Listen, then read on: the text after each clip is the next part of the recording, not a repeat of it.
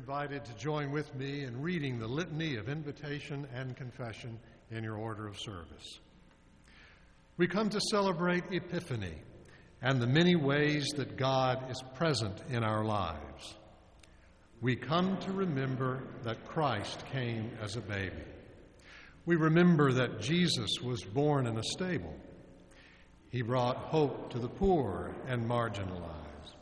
Angels sang of his birth. Shepherds came to visit him, and the Magi followed a star to find him. The God of Advent has waited with us. The child of Christmas has come to us. The spirit of Epiphany surrounds us with mystery. However, we confess our impatience with God and God's people and ourselves. Sisters and brothers, though we lack patience, God does not. God has forgiven us and gives us stamina as we prepare for the road ahead. Let us lift our voices in praise to God.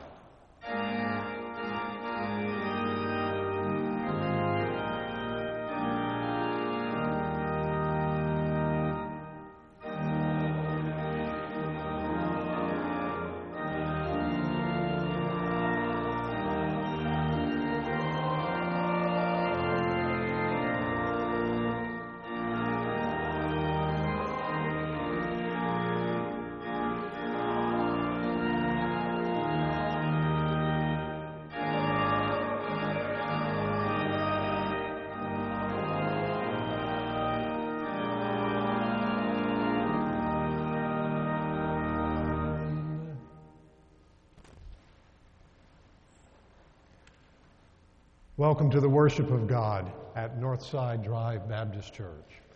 On a holiday weekend, you never know who is going to be coming for worship, but I knew that you would be.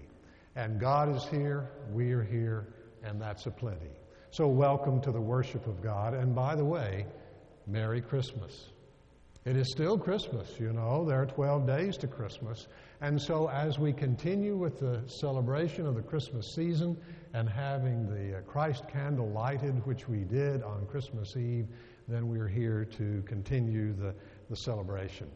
Also, all of the worship service will be happening from down here on the nave floor, as it did last week. Wasn't last Sunday morning a uniquely focused, intimate, holy time? It was like we had gathered in around the fireplace or the breakfast room rather than the formal dining room. We had gathered to open the book, to hear the word, to sing the songs, and to be God's people. We gather here today for the same reasons. Now, it's Epiphany Sunday. We celebrate the arrival of the Magi, the wise men, and so the text will echo that. Reverend Daniel Hedrick, the associate pastor here, will be preaching today and bringing word from those texts. So if you're from out of town or if you are a guest today, know that you are welcome in this place. Complete the response card at the edge of your order of service. Drop it in the plate, and it'll help me connect name and face with you today. Also, if there's a prayer request, our deacons pray and our staff prays for you every week by name and by need. So if you have something or someone to pray about, place that on the card too and drop it in the offering plate when it's passed. We open our hearts now as we hear from the first word read. It comes from the book of Isaiah, a book that's important to the Christmas story and the incarnation story in the Christian tradition especially. He references the hope of God's people, the light that comes, and even listen in this text, there's a reference about camels coming from the east and persons bringing gold and frankincense. Perhaps one of the texts that Matthew used in his telling of the Epiphany and Christmas story. Let us open our hearts as we hear these words read.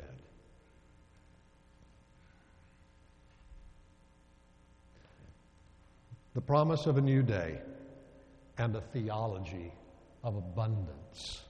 A reading from the book of Isaiah. Arise, shine, For your light has come, and the glory of the Lord has risen upon you. For darkness shall cover the earth, and a thick darkness shall cover the peoples.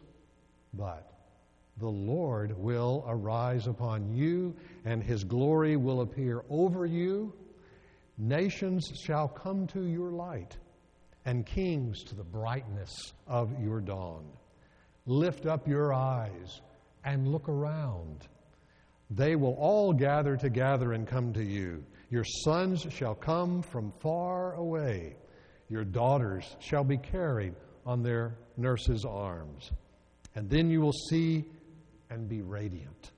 Your heart shall thrill and rejoice, because the abundance of the sea shall be brought to you.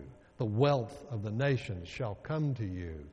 A multitude of camels shall cover you, the young camels of Midian and Ephah. All those from Sheba shall come, and they shall bring gold and frankincense, and shall proclaim the praise of the Lord. Here ends the first lesson.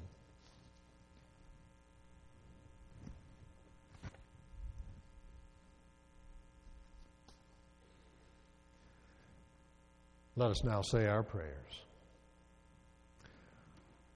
All-loving God, once again we stand today on a threshold between times. At this place, we are grateful. It turns out that the old song says it right. "'Tis grace hath brought us safe thus far." Forgive us, O Lord, that we are surprised about that, your grace, and forget it. After all, we've been through a lot this year, and yet there's more to be grateful for than to grieve. This year there have been babies born, wedding aisles walked, courageous choices made and lived into. We've even had an eclipse which crossed the sky and reminded us of a transcendence that is grander than our small imaginations, one that is bigger than our big mess-ups. We are grateful. We are glad. But also, there have been burials of lifelong friends and families. There have been fires and earthquakes and hurricanes. There's been gun violence all the way from Las Vegas to Southwest Texas, and wars and rumors of wars, and we are sad. We've spent a lot of time this year struggling to understand the world that has come to be, and we confess that we have created this world in our own image.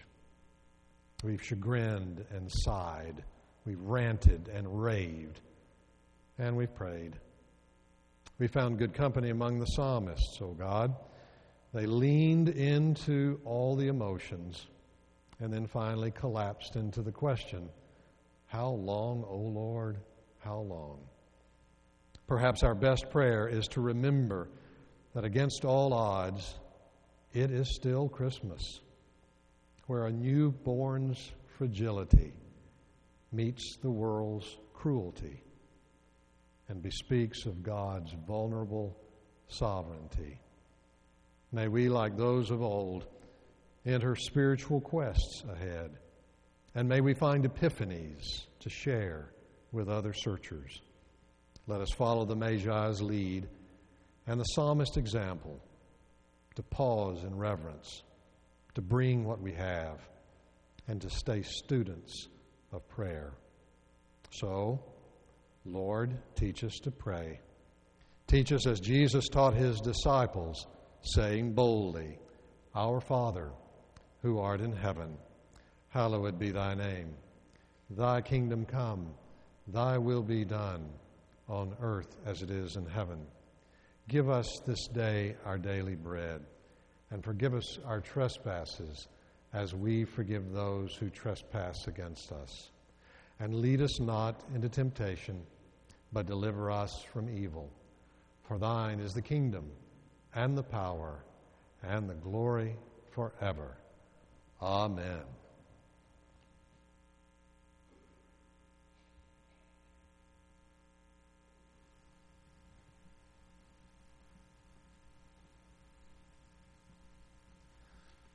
A message that all are invited to be in God's family.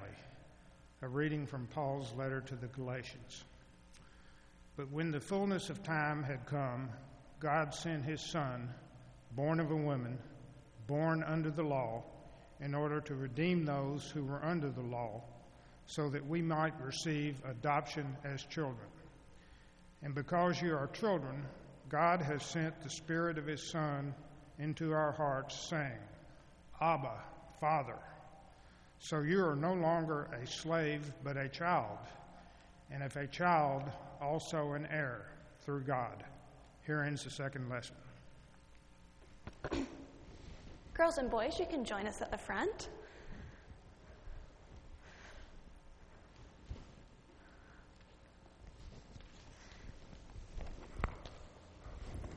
I am so glad that you're all here today. Well, I want to tell you a story. When I was a little girl, well, not too little, I was a teenager, I was in youth group, and my youth minister's name was Mr. Mike. And one day we were talking, and he said, Anna Kate, I think you're going to be a minister. And I said, no, there's no way. I wanted to be like a psychologist or a counselor. I didn't want to be a minister. It was like he had on these special glasses, and he could see something in me that I couldn't see. Do you think that there are people in your lives that see things in you that you might not be able to see yet? Probably. Like your parents, maybe, or teachers, or Sunday school teachers. There are lots of people in our lives that see things in us that we might not be able to see yet. And look at me. I'm a minister, just like Mike told me. Well, there's a story in the Bible about Jesus. And when Jesus was a little kid, his parents took him to the church to be blessed. And there was a man named Simeon and a woman named Anna that were there. God sent them there to meet Jesus. And when they saw Jesus, they knew, even though he was a young child, that he was going to change the world, that he was the one that God had sent to take care of everyone. They had on their glasses. They could see this in Jesus, even though Jesus probably couldn't see it then. And we can think about it that way too. There are things in us that we might not be able to see yet, but if we listen to the people around us who see things in us, we might be able to find out what those things are in us. Okay? Let's pray. Dear God, thank you for all of the people in our lives that see the gifts in us that we might not be able to see. We love you, and we thank you for your Son, Jesus. In your name we pray. Amen.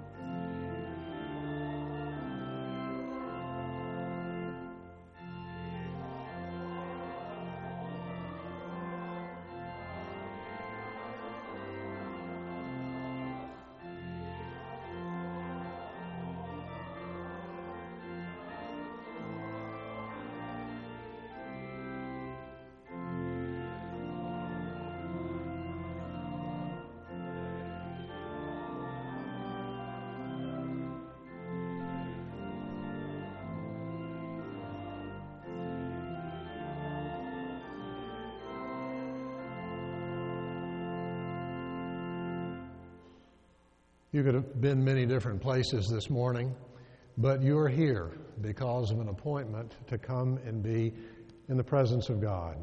Perhaps the wise men had a similar appointment. We read today from Matthew chapter 2, the Gospel according to Matthew. In the time of King Herod, after Jesus was born in Bethlehem of Judea, wise men from the east came to Jerusalem asking, "Where is the child who has been born King of the Jews? For we observed his star at its rising, and we have come to pay him homage." Now when King Herod heard this, he was frightened, and all Jerusalem with him. Calling together all the chief priests and scribes of the people, he inquired of them where the Messiah was to be born. And they told him, "In Bethlehem of Judea. For so it has been written by the prophet, 'And you, Bethlehem, in the land of Judah, are by no means the least among the rulers of Judah. For from you shall come a ruler who is to shepherd my people Israel.'" And then Herod secretly called for the wise men, learned from them the exact time when the star had appeared, and then he sent them to Bethlehem. And he said, "Go and search diligently for the child, and when you have found him, bring me word so that I may go and pay him homage." When they had heard the king, they set out, and there ahead of them went the star, the one that they had seen at its rising, until it stopped over the place where the child was. When they saw that the star had stopped, they were overwhelmed with joy. And they entered the house, and they saw the child with Mary, his mother, and they knelt down and paid him homage. And then opening their treasure chests, they offered him gifts of gold, frankincense, and myrrh. But having been warned in a dream not to return to Herod, they left for their own country by another way. The Gospel of the Lord. Thanks be to God.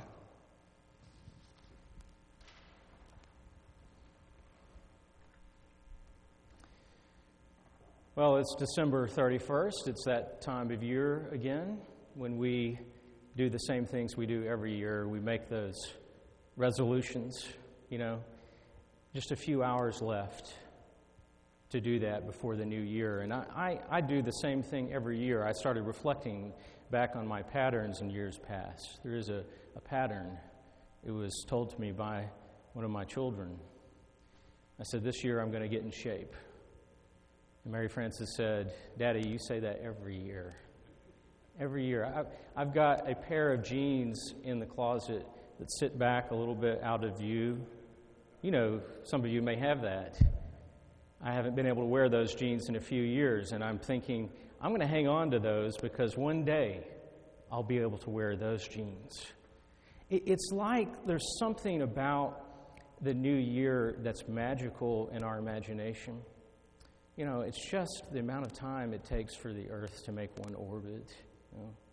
That's all it is around the sun, just one orbit. And we think something magical will happen in just a few hours. We watch that ball drop, we stay up late, and that this year is going to be different. This year, I'm going to do this and that, and I'm going to have power to do it. We think we can understand time and control time. And Paul says in the epistle he wrote to the church at Galatia, we know as the letter to the Galatians, he said, "In the fullness of time, God sent his Son." In the fullness of time. Ecclesiastes, the author says, there's a season, you've heard that, a time to be born, and a time to die.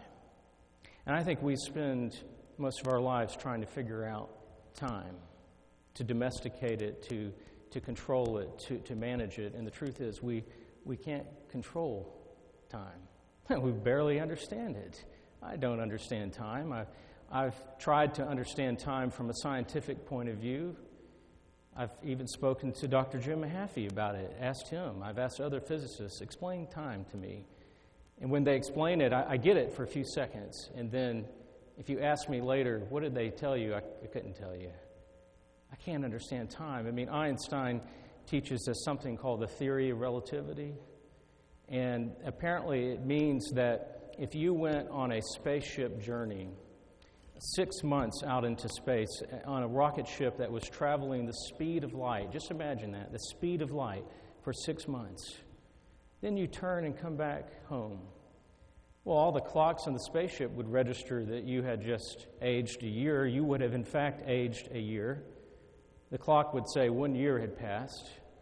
But when you came back to Earth, 7,000 years would have passed for everybody else. Now, you try to explain that to me.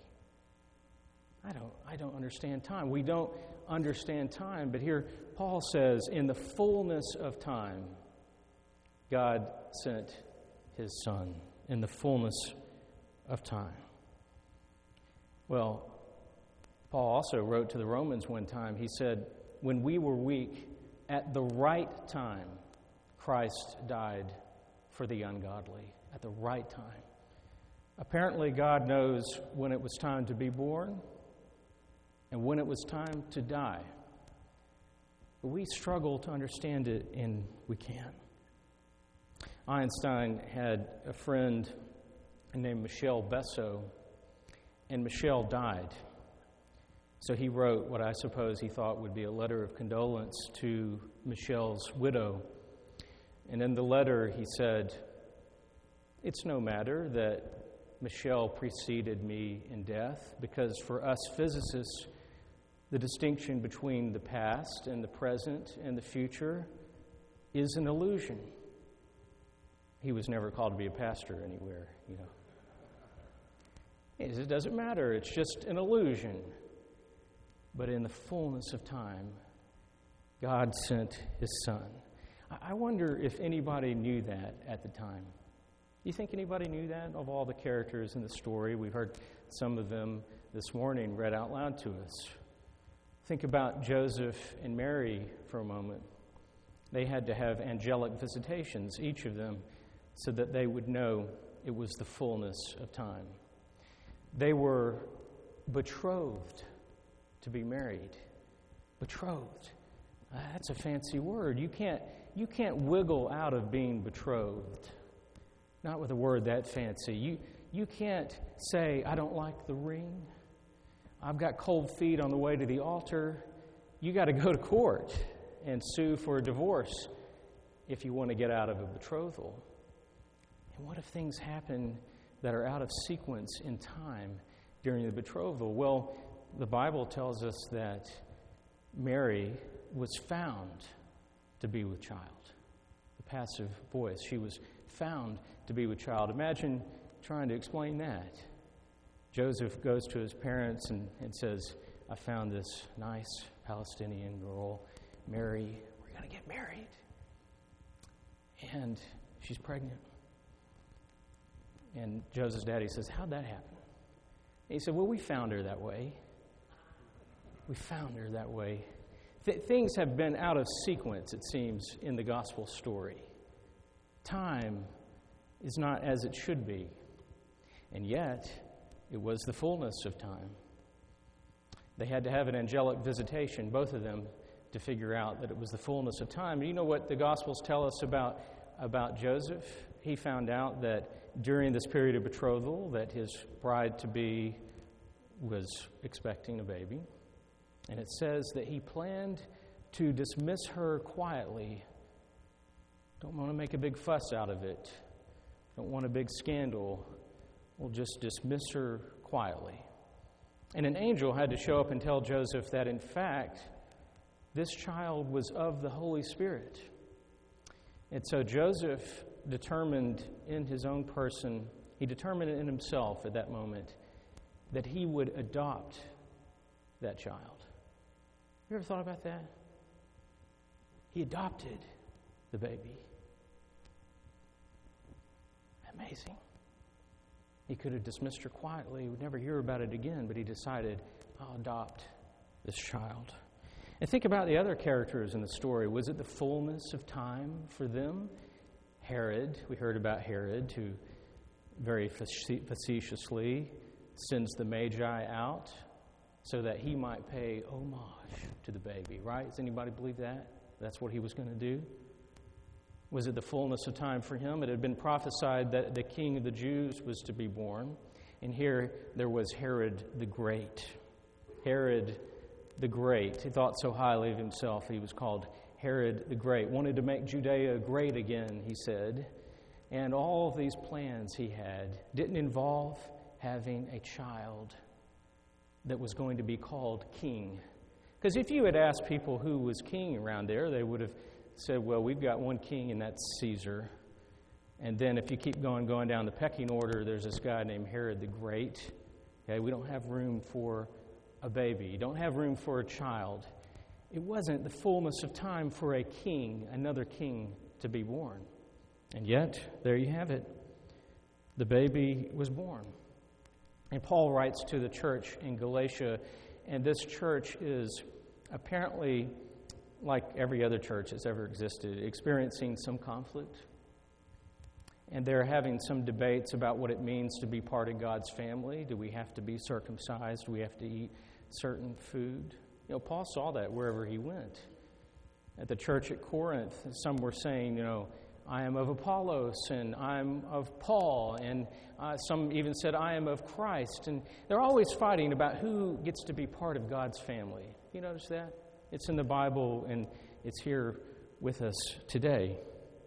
And I imagine when the person who had received the letter from Paul is reading Paul's words out loud, and they read, when the fullness of time had come, God sent his Son, born of a woman, born under the law, so that we might receive adoption as children. I think they probably stopped the reading and they said, wait a second, I'm on board with everything else, but that we might all receive adoption, we might all be part of God's family.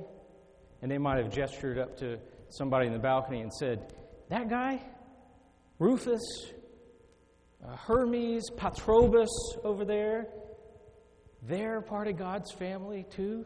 I mean, have you even hung out with those people? And Paul says that Jesus came in order that we might receive adoption as God's children. Doesn't matter who you are, doesn't matter what you've done, doesn't matter your past, doesn't matter your worthiness. You are part of God's family. And we just gloss right over it when we read it. That's the most revolutionary message anyone can imagine, it seems to me. Just gloss over it. I used to practice adoption law in Tennessee. It's part of my pro bono practice. And I did it because it made me feel better about the other things that I was doing for money. Thanks for laughing. I can't explain to you what that's like. I really can't. Imagine you go into the judge's chambers, the sanctum sanctorum behind the courtroom, and there you are, and you've got all your paperwork filled out. Everything's where it needs to be. The notary seal is perfect. All the papers comply with the applicable statutes. There's the little girl dressed in her Sunday finest. There are the parents dressed in their Sunday finest, beaming from ear to ear. They've got their camera. Can we take a picture with the judge? You can get in it too, lawyer, if you want. There they are. I can't explain the power when the judge takes the pen and signs the order of adoption. Because just like that, at that moment, the child in the eyes of the law becomes part of the family. You know, that child on the way in wasn't, in the eyes of the law, any part of that family. They just had maybe temporary legal custody over the child, but as soon as the judge signs the order, everything had changed in an instant. And it was the only day really in law practice where you could say at the end of the day, everybody's happy. Everybody's happy. Because a child has been added to the family of God. And you know, there are something like 11,000 foster children in this state. I don't know how many there are nationwide, worldwide. It would blow all of our minds. 11,000 children in this state. You can go on a website and you can see the pictures of the children who are seeking to be adopted. And some of them have videos. You can click on them. See, here's Abraham. He's 14 years old. He likes to play video games. He's looking for a family to adopt him. Here's Diana. She's 11 years old. Diana says, get this, Diana says she wants to go to Harvard Law School. She wants to go to Harvard. And she's looking for a family to adopt her. Since the beginning of time, there have been children seeking adoption, and there are never enough families. Never enough. And is there room in the church for God's children? Is there room for God's children when all of these children are seeking adoption? I think we have a revolutionary message that we gloss over, that we keep close to us. I think really we should be screaming the text from Galatians from the rooftops, seeking different forum in which to say this.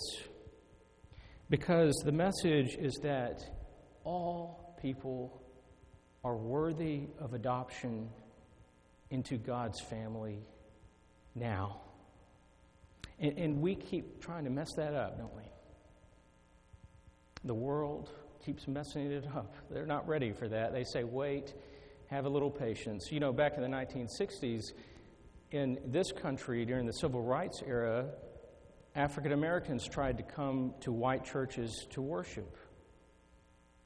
And they were met outside the church, usually by deacons or elders who'd form like a human chain, and they wouldn't let them come in. That was called the color bar, because people of color were barred from entry into the church. Not enough room for God's family, for God's children in this family, is what they said. And I read recently there was a woman who was attending her mother's funeral at her mother's church, and she came forward for communion and held out her hands for the communion wafer. And the priest leaned over and said, I can't serve you. You live with another woman. Imagine what damage that does to the children of God. To tell them that they're not welcome in God's house. And yet people hear that all the time. I know, I read an amazing biography of Alexander Hamilton recently. And Hamilton, he did a lot of bad things, and he did a lot of good things, just a human being like anyone else. And at the end of his life, he got in this duel. Do you know how he died? Vice President of the United States shot him in a duel. And on his deathbed, Hamilton, he had one last dying wish, and it was that he receive Holy Communion. And he sent out word for his priest. His priest came and said, well, you know, Alexander, we don't believe in duels. That's wrong. So we can't give you communion. And so Hamilton sent out again. He went to another denomination. Just tried them one in a row. This second pastor comes and says, well, I'm sorry, I understand you really want this. I can't give you communion because we don't celebrate communion privately outside of the church service. And he had to beg for communion. And finally, the pastor relented and gave him communion. It was like he was saying, I've done some wrong, but is there still room for me to be part of God's family today? And he had to beg to be part of God's family. Well, that's not how it works. That's not how it works. We don't have to beg to be part of God's family. We don't have to hire a lawyer. We don't have to pay the adoption petition fee. We don't have to comply with all of the statutes. We just have to reach out and accept the invitation that is open to us all. Reach out to Jesus, and the Spirit of God comes upon us, that intimate moment. He says, in whatever language works for you. Paul lived in a time, a patriarchal time, when they understood Abba to be the most intimate word. Whatever that is for you, the Spirit will say it at that moment. Abba, whatever that is. Why did God become born? Why was it the fullness of time? I think God had a desire to know what it was like to feel estrangement, to feel the possibility of rupture and alienation. He had heard all His creation cry out as children. They were separated from their parents in war and famine, substance abuse, disease, disorder, depression. God wanted to know what it was like to be human. And so human beings adopted God. He was adopted. Born of a woman under the law, just like you and I. But Joseph adopted him, and he knew what it was like to feel a human touch, to feel the caress of his mother, to hear the voice of his father. And he had to know then what it was like to feel alienation, to feel pain, betrayal, and death. And having experienced the full range of what it meant to be human, having become an adopted human, God looked out at all of creation, every single person, just as I look out at you, every one of you, and He said, "You're my child now. You're all my children now." Can you imagine what it would be like to live today as if that were true?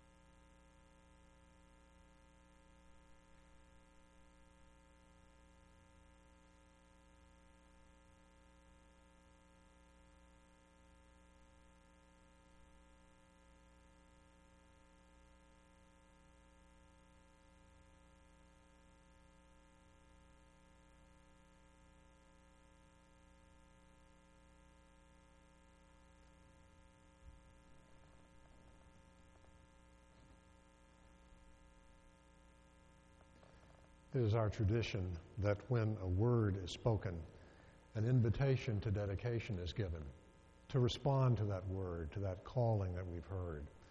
Thank you, Daniel, for reminding us that whatever the most basic element of being human is, it's about belonging.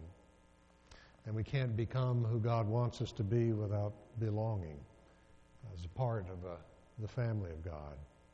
I'm glad that it's been in the DNA of our church ever since Louise Davis founded it 65 years ago, to be a place of welcome for all people and blessing for all people.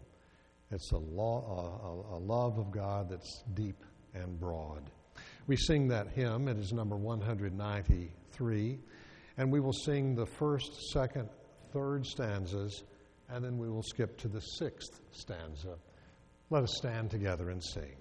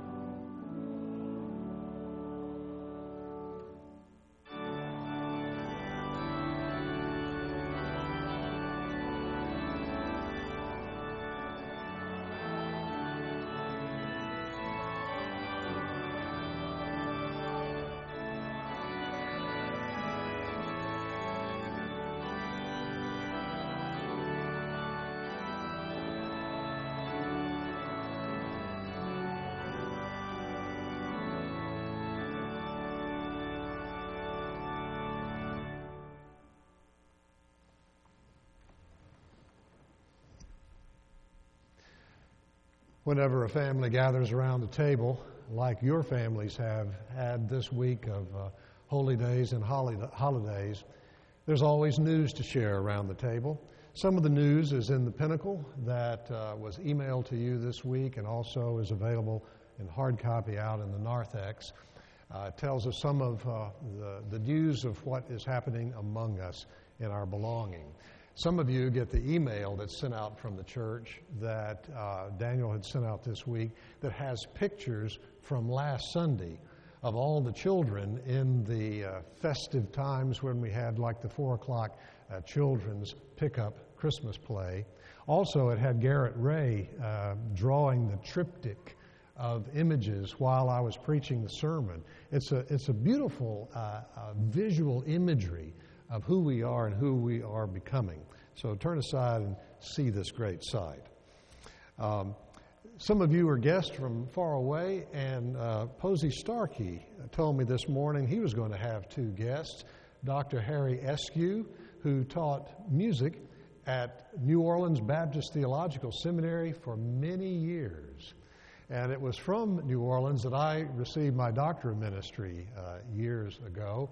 And Dr. Eskew, I'm glad you're here, and good that you have a friend in Posey.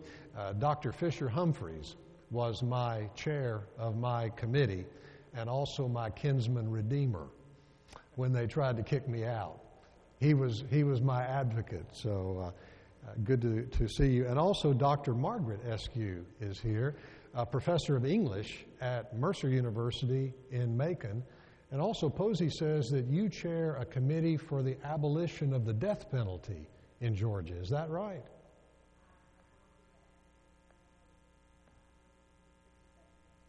Okay, worked with that committee. Still active a little bit with that committee?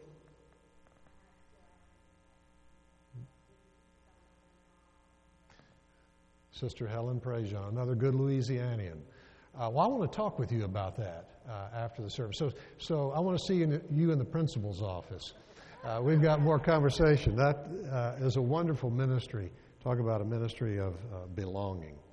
Well, as we are a praying congregation, our prayers go all the way from the fires of New York City and their tragedy to those on the West Coast in California, to among us who go through these holidays that are difficult for some families because there have been losses this year. But also we pray for those among us. One that I want to mention is that we pray for Wilton Looney today. I was with Sylvia and we were visiting with Wilton yesterday. Some of you may not know he is now on hospice. Though he's at home, the hospice nurses and docs will be visiting him there. But he's made the choice to go on Hospice Atlanta and is still quite the storyteller and still quite the person with good humor, though good days and bad days are kind of mixed together. Anyway, this is a new part of Wilton's journey. He expressed his appreciation for us being church to him, and I sure expressed our appreciation with him being church to us. So, Sylvia and Bruce, we pray for you and your family. We pray for your dad, Wilton, and we pray for one another as we tend to him and tend to each other. One of the gifts that God has given us that we noticed last Sunday was the gift of a voice. That would be Keith Walker. And the voice of the pipe organ played by Jeff McConaughey. They wed their voices today to talk about the wondering and the wandering of this season, and also how that leads to the mystery of Christmas. At this time, we open our ears again, but also we receive these tithes and offerings.